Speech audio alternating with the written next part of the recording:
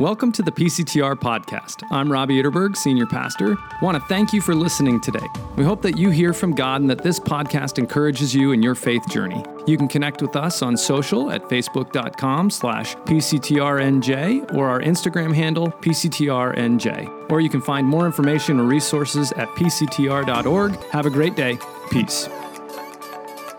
Well, this morning we are continuing the sermon series that we've been in for a number of weeks now called Winning. 7 messages on overcoming. And in this series, we are walking through what are known as the 7 letters to the 7 churches found in the book of Revelation. You find those in Revelation chapters 2 and 3. And in each of the letters, Jesus shows clearly that he knows the particular details and the circumstance that each church finds themselves in. And I think as we've been walking through this, I've found, and I hope you've found, that their circumstance is not always that different from our own.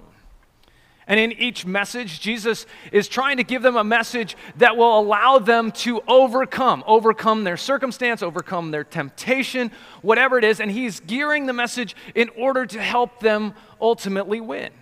And so in some cases, he gives encouragement because they just need a good slap on the back and attaboy to keep them motivated and moving forward.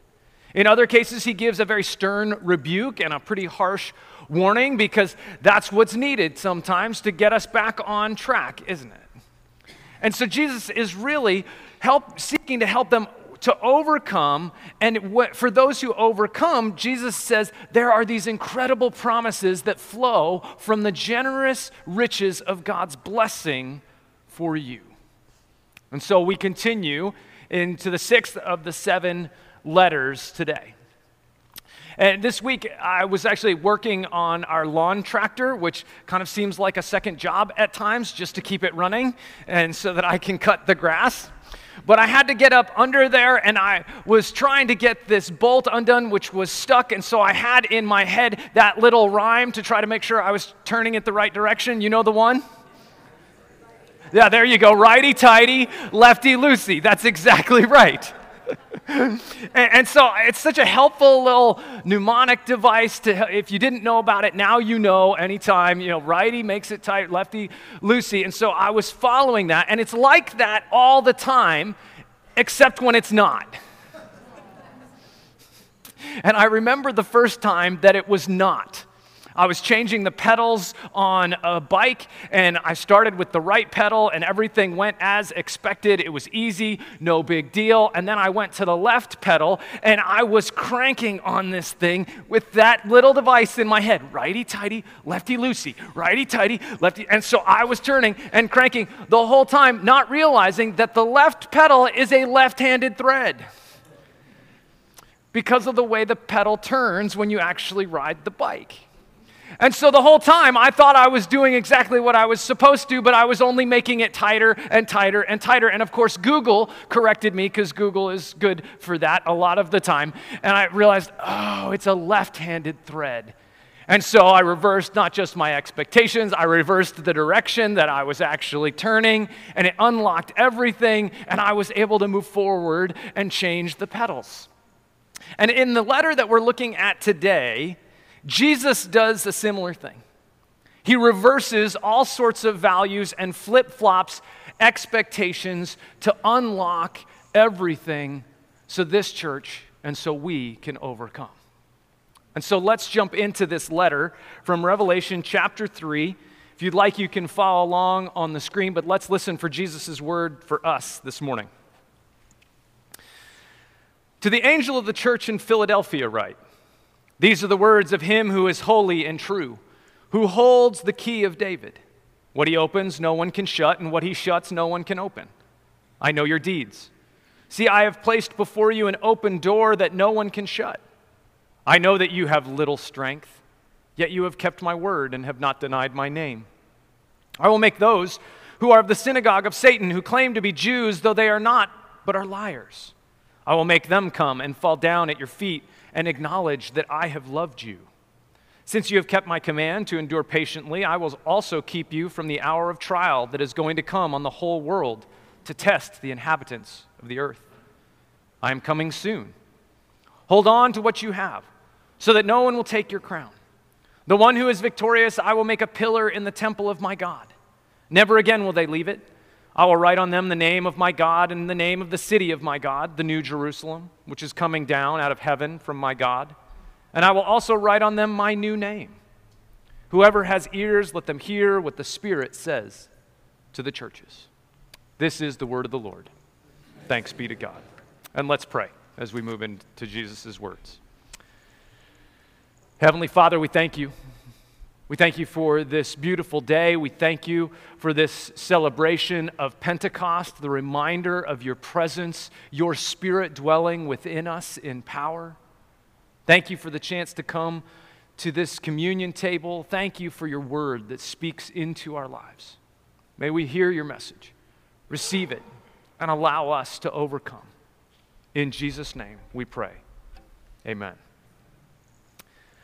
So obviously this is the message to the church in Philadelphia, and because we all know that Philadelphia, it's the city of brotherly love, right? And we're not talking about, this was not written to the Philadelphia in Pennsylvania. It was written to the Philadelphia in what is now central Turkey.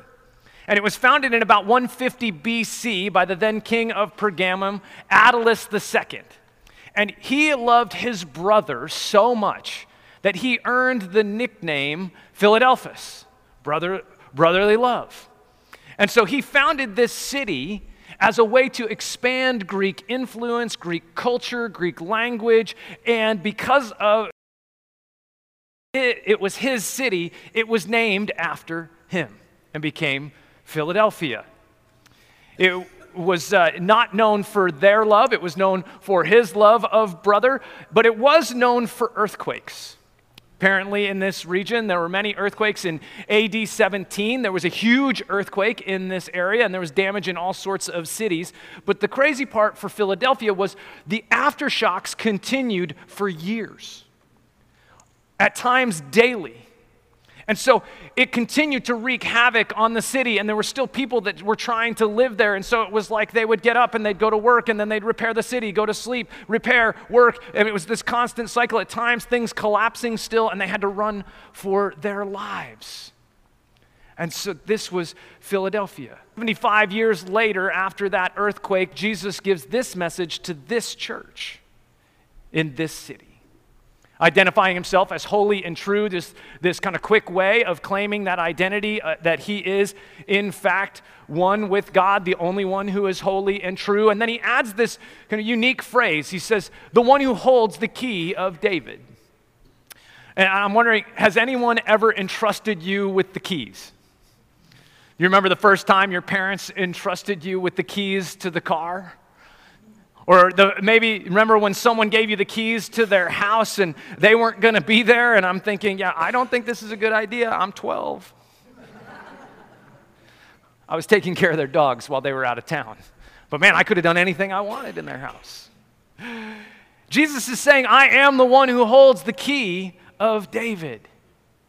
And this is a reference, like so many images and allusions in the book of Revelation, it's a reference back to the Old Testament, specifically to a story found in Isaiah chapter 22.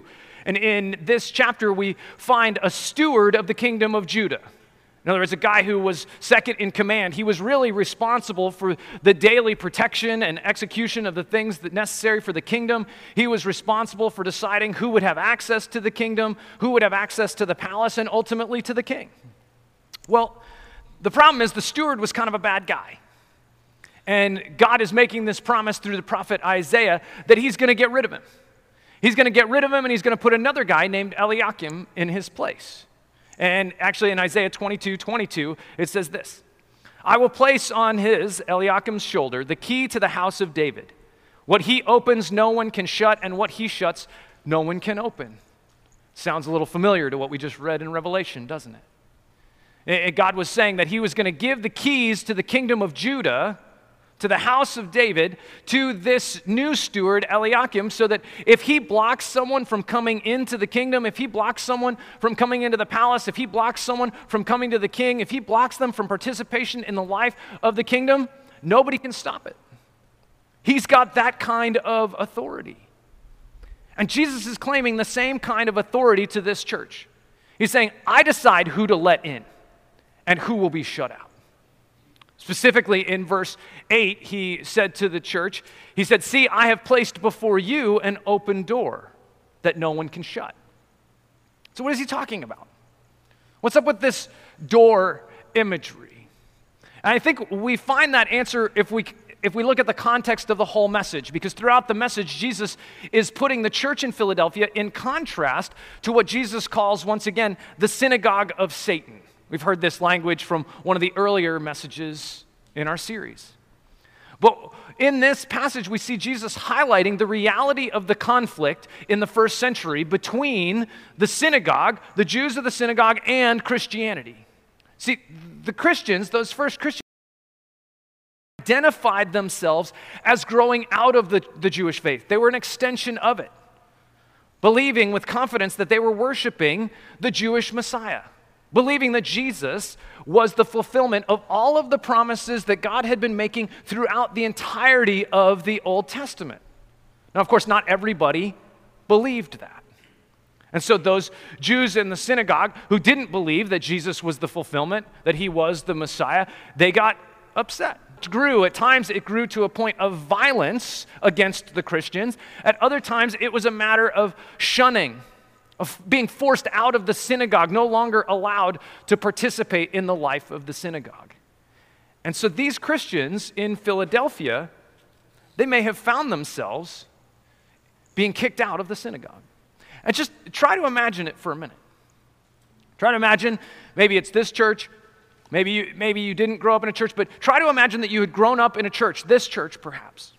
And after years and years of being rooted here, of relationships, of milestones and celebrations, that suddenly you're kicked out. You can't come back. You can't be a part of worship. You can't be a part of anything that has to do with the life of the church. Imagine after 5 years, 10, 30, 50 years, suddenly no longer allowed access. And this may have been the very experience of these people in the church in Philadelphia. Kicked out of all these things that had been valuable. And Jesus is saying to them, see, I've put an open door before you that no one can shut. I know they've shut you out. I know you want to get back in. I know it hurts you. I know that you are heartbroken. It's painful to be cut off from the people that you've cared about, that you've been a part of for so long. It's painful to be cut off from those practices of your faith that have been so foundational and meaningful for your life. I know that they've shut you out, but I've put a door in front of you, and it's wide open, and no one can shut it. He's putting this door, this invitation to come into the kingdom, to have access to the King. You can come in and be with me, Jesus is saying. And so what qualifies them to go through the door? Did you see it? What gives them this access, this authorization to go through the door? If we see it in the middle of this message, Jesus gives the qualification. It's their weakness that qualifies them, which is kind of weird. What? Wait, what? That doesn't really make sense. I mean, if we think about it, if we're trying to put our best qualifications forward, if you're trying to sell yourself to anyone for any reason, if you're putting out a resume or you're in an interview, do you lead with your weakness? No. That's ridiculous. I mean, we're taught that when they ask you what your strengths are, lay them all out there boldly, and then when they ask you what your weaknesses are, well, you just respond, man, I'm just such a perfectionist. I can't stop working so hard. It's just such a weakness. I'm so loyal. I'm overcommitted to the organization. Right? We're taught to reframe it as if even our weaknesses are strengths because we value strength. But Jesus is saying, no, I know you have little strength. You are weak. You have nothing to show for yourselves.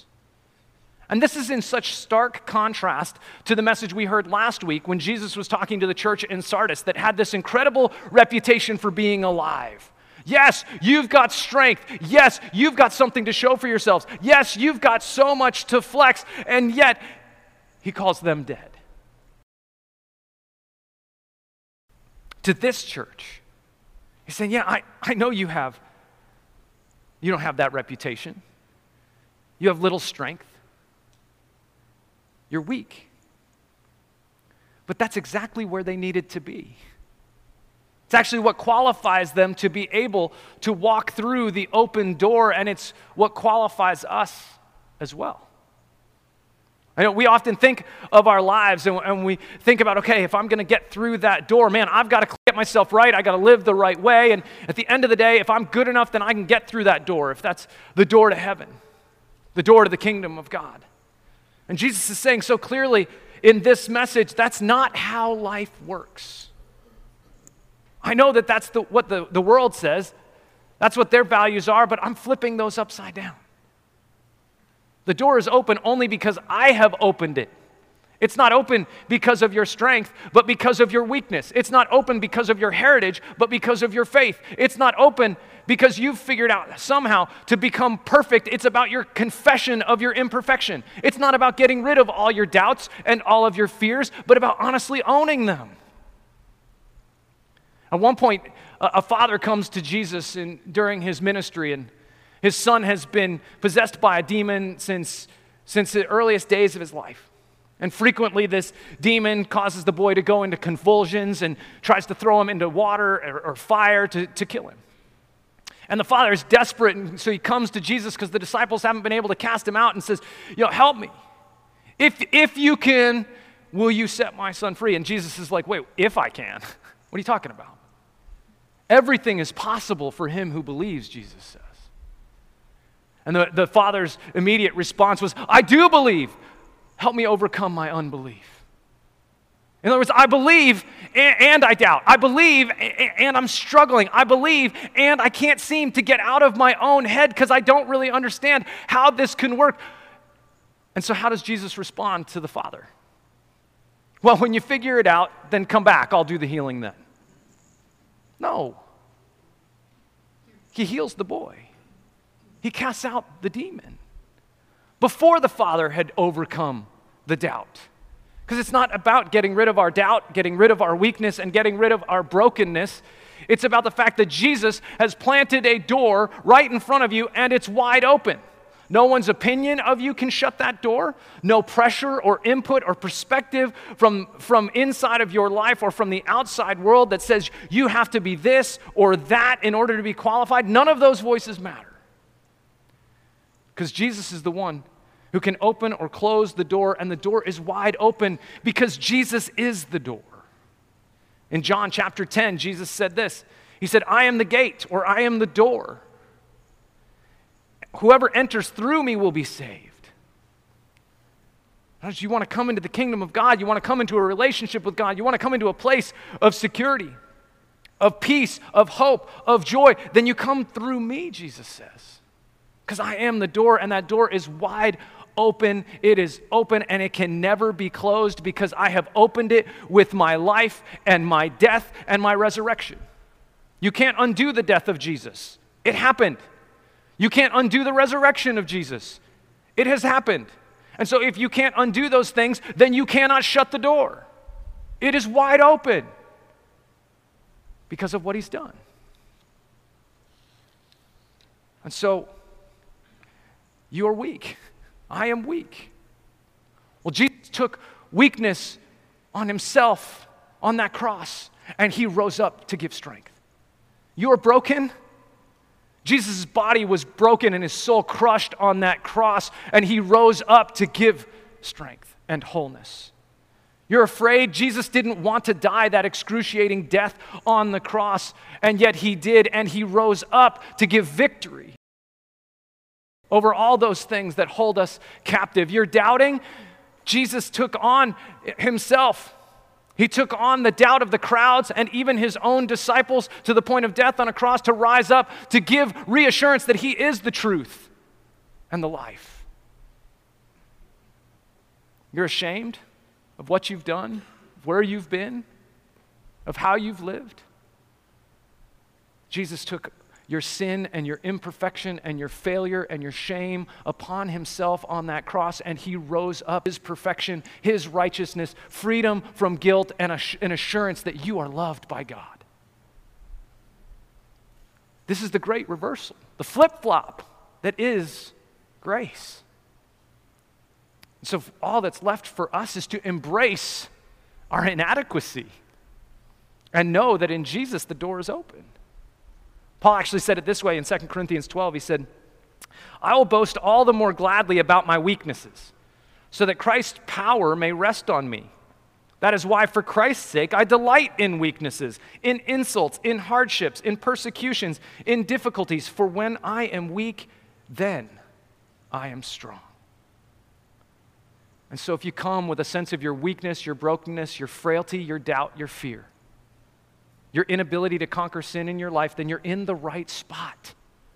You're ready to receive what is truly grace, the gift of a door open before you, not one that you've been able to force open by yourself, but one that Jesus has opened and can never be shut.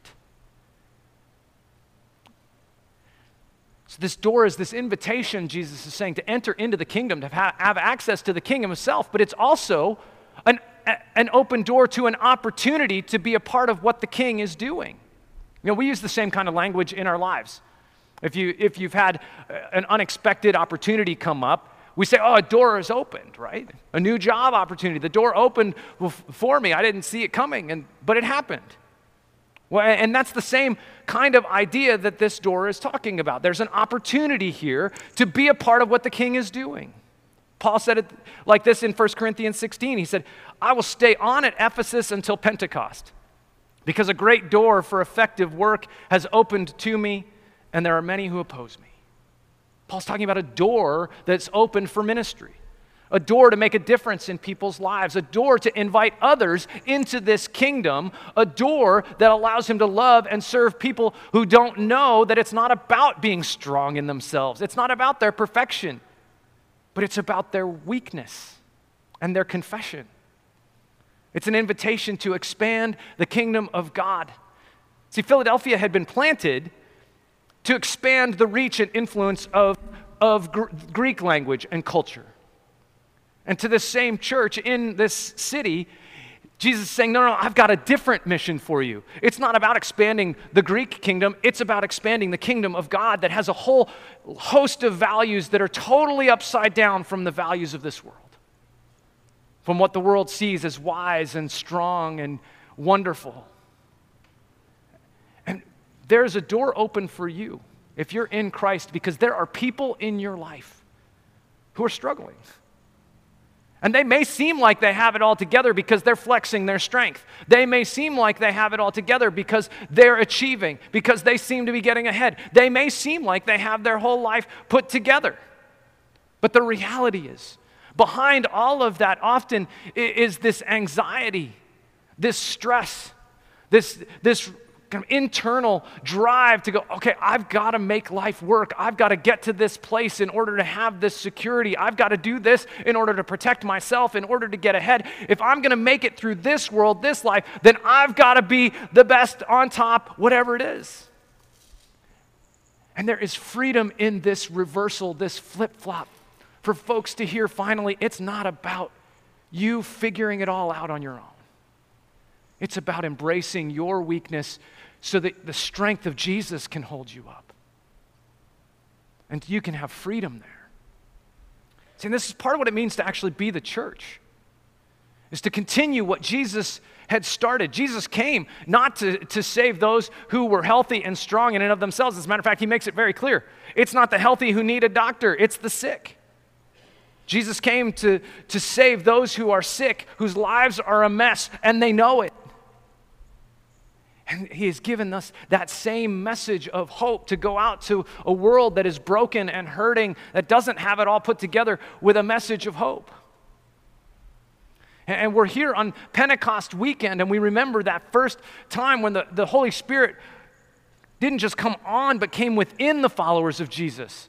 And in Acts chapter 2, grabbing onto what was being foretold in Joel that we read earlier, we're told that the disciples were to go and wait until they received power from on high. This was the Holy Spirit coming within them so that they could go and be his witnesses in Jerusalem, Judea, Samaria, and to the ends of the earth, until the door opens for them. And we're here on Pentecost remembering that we are here to receive that same Holy Spirit. It wasn't their power that they went and witnessed in. It was the power of Jesus. It was about their weakness so his power could be clear. And the same is for us. And the reality is, this door remains wide open to enter the kingdom, but also the opportunity to expand it into a hurting world. Jesus offers another reversal in his promises that he makes. Actually, a number of reversals. Over and over in the Old Testament, the prophets of Israel had been making these promises to the people of God. They were saying, hey, the Gentiles at some point, all the non-Jewish people are going to come and they're going to bow down before you. They're going to recognize that God has chosen you, that you are his loved and cared, the people that he cares for. But here, Jesus is grabbing onto that same imagery, but once again reversing the expectation. Because he says it's not the Gentiles who will come and bow down. He says it's actually the Jews who are part of the synagogue of Satan. It's those who claim to be God's people simply because of heritage and biology and because of their effort and strength to be perfect and keep the law. These are the people that will come and fall down at the feet of the church of Philadelphia and acknowledge that Jesus has loved them. That it's those who have faith, not those who have strength, are the true people of God. Those who have kept his word, have not denied the name of Jesus, that are the true Israel. And for us, I think there's an incredible promise in that. Because to be a follower of Jesus boldly can often bring on hostility in our lives. There's people around us perhaps that have been hostile to you, that have shut you out. And Jesus is saying that someday they're going to realize that, no, I have really loved you, that I have sustained you, I have taken care of you, that your faith has not been misplaced. It may seem like foolishness to them. Your faith is foolishness. Come on, it is foolishness to lift up weakness in a world that celebrates strength. It's foolishness to confess sin in a world that denies that sin even exists. It's foolishness to say that faith is our basis of value and worth in a world that lifts up beauty and money and achievement as that source of confidence and identity. But Jesus is saying that someday the world around you, those who have been hostile to you, they're going to realize, no, your faith was not foolishness. That this is the great reversal and flip-flop. That Jesus, promising to take care of them in their weakness, take care of you in your weakness, is faithful and true. And he promises to take care of them through the hour of trial that's coming for the world. That might even be the hour that we're living in now.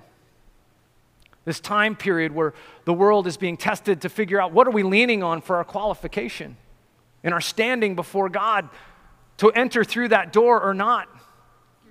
What values are we upholding? The values of the world or the values of God's kingdom? And the temptation, I believe, is the same for us as it was for them. Because the temptation for us is always to flip this back, right? God is flipping the values of the world, and it's always our temptation to flip it back, to make it about our strength and about our perfection and about our goodness. I mean, many people come to faith in Jesus with a real gratitude of going, thank you, Jesus, for dealing with my past, for forgiving me of all that stuff. But I got it from here. I'll show you I'm good enough. I'm worthy of your forgiveness now. Only to find that we can't do it, that it doesn't hold up. And yet that temptation is there. I think this temptation rears its head because we kind of buck the idea of grace. I don't know about you, but grace, this idea of being given what we don't deserve in a good way, it doesn't make a lot of sense. I mean, just imagine this. You walk into work, and you've consistently been missing deadlines. You haven't been getting it done the way that you know you're supposed to be. You walk into your boss's office, and your boss says, I got a bonus for you. Wait, what? Or you haven't turned in your homework for weeks, and your teacher says, you know what? I'm going to give you an A. Right, some of us might be like, woohoo, that's awesome.